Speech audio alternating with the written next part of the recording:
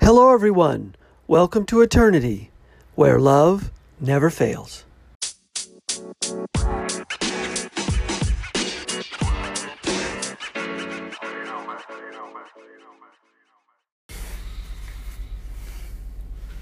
Hello, everyone. Thanks for listening. This is the Eternity Bible Study Podcast, where we walk through the Bible together every weekday, Monday through Friday.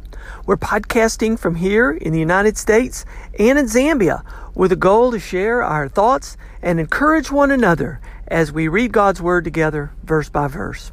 My co-host in Zambia, Matali, and I are both listening to Through the Bible podcast and then sharing our thoughts and encouragement with you. From America to Africa and everywhere else, God is in control. As always, our attribution goes to Through the Bible with Dr. J. Vernon McGee. So if you've ever wanted to try to read the Bible every day, we hope you can join us.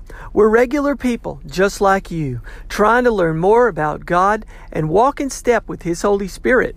So if you have your Bible, feel free to read along, and if not, no problem. We'll try to put it all together for you. So let's get started. Hello, everyone. We're back in the book of Leviticus. We'll be looking at Leviticus chapter 5 today. So far in Leviticus, we've been seeing the 5 major offerings.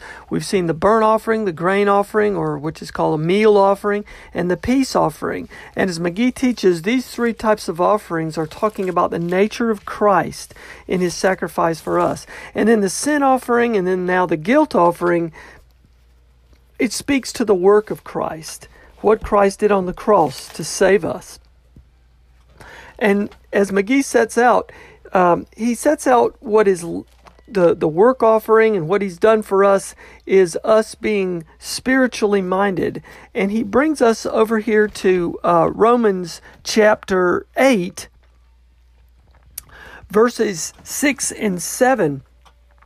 For to set the mind on the flesh is death, but to set the mind on the Spirit is life and peace. For the mind that is set on the flesh is hostile to God, for it does not submit to God's law. Indeed, it cannot. Those who are in the flesh cannot please God. So that's what Romans is talking about. If your mind is set on the flesh, you can't please God. And so these are sins here.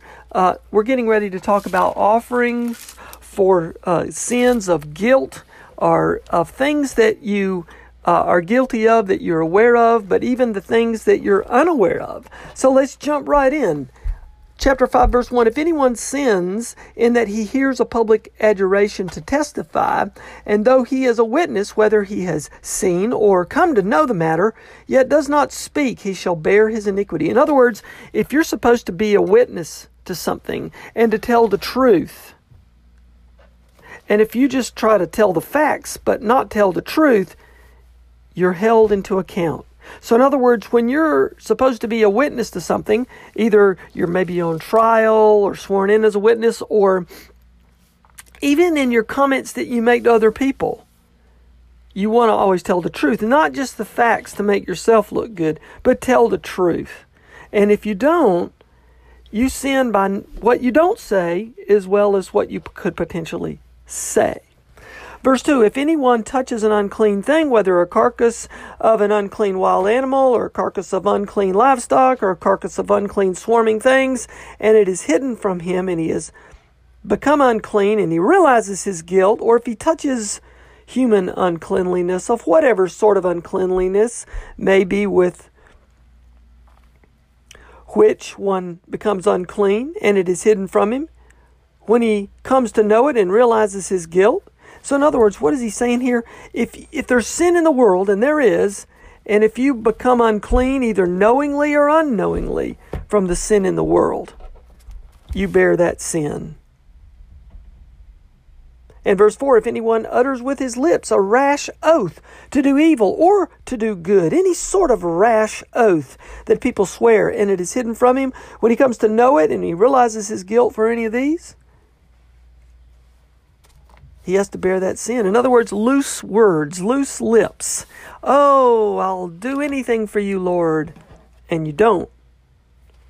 That's guilty. When he realizes his guilt in any of these and confesses the sin he's committed, he shall bring to the Lord as his compensation for the sin that he's committed, a female from the flock, a lamb or a goat, for a sin offering, and the priest shall make atonement for his sin. In other words, it's what you think, it's what you set your mind on, what you speak, whether knowing or unknowing. You want to make atonement for your sin. Obviously, you want to make atonement for sin that you know about, but if it's sin you don't know about and then you realize it, you want to make atonement for that sin too. Verse 7, but if you can't afford a lamb, then he shall bring to the Lord at his compensation for the sin he's committed 2 turtle doves or 2 pigeons, for one sin offering and the other for a burnt offering. He shall bring them to the priest, who shall offer the first one for the sin offering. In other words, if you can't afford a lamb, bring some birds. And then for those who can't afford the birds, we jump down to verse 11. But if you can't afford 2 turtle doves or 2 pigeons, then he shall bring as his offering for the sin that he committed 1/10 of an ephah of fine flour for a sin offering. In other words, if you're so poor and you can't afford it, if you can't afford a couple birds, bring a piece of bread. But everybody needs to be responsible for their sins and bring to God a portion of what they can't afford.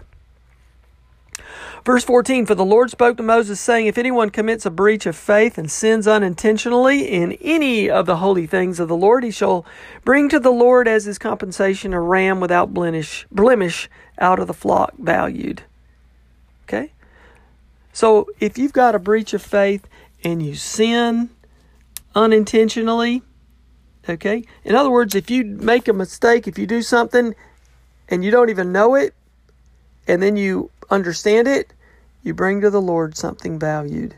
If anyone doing any of the things, this is verse 17, doing any of the things by the Lord's commandment ought not to be done, although he did not know it, then he realizes his guilt, he shall bear his iniquity. In other words, if you don't know what you did and then you realize it, make compensation for it. You just don't say, oh, I didn't know, and move on. Bear the guilt. He shall bring a priest to the ram without blemish or out of the flock, or its equivalent, for a guilt offering. And for the priest shall make atonement for him for the mistake that he made unintentionally. And he shall be forgiven. It is a guilt offering, and he has indeed incurred guilt before the Lord. In other words, God's telling us our sin. We are held for sin even if we don't know it. Sins of omission, or sins of what you don't do and sins of what you do. You're all held accountable for all before the Lord. So we're going to stop here. I'll turn the rest of the podcast now over to my co-host in Zambia, Matali. Matali, I hope you're doing great. Look forward to hearing your take on this great study today. From me to all of you, God bless you, and we'll see you next time.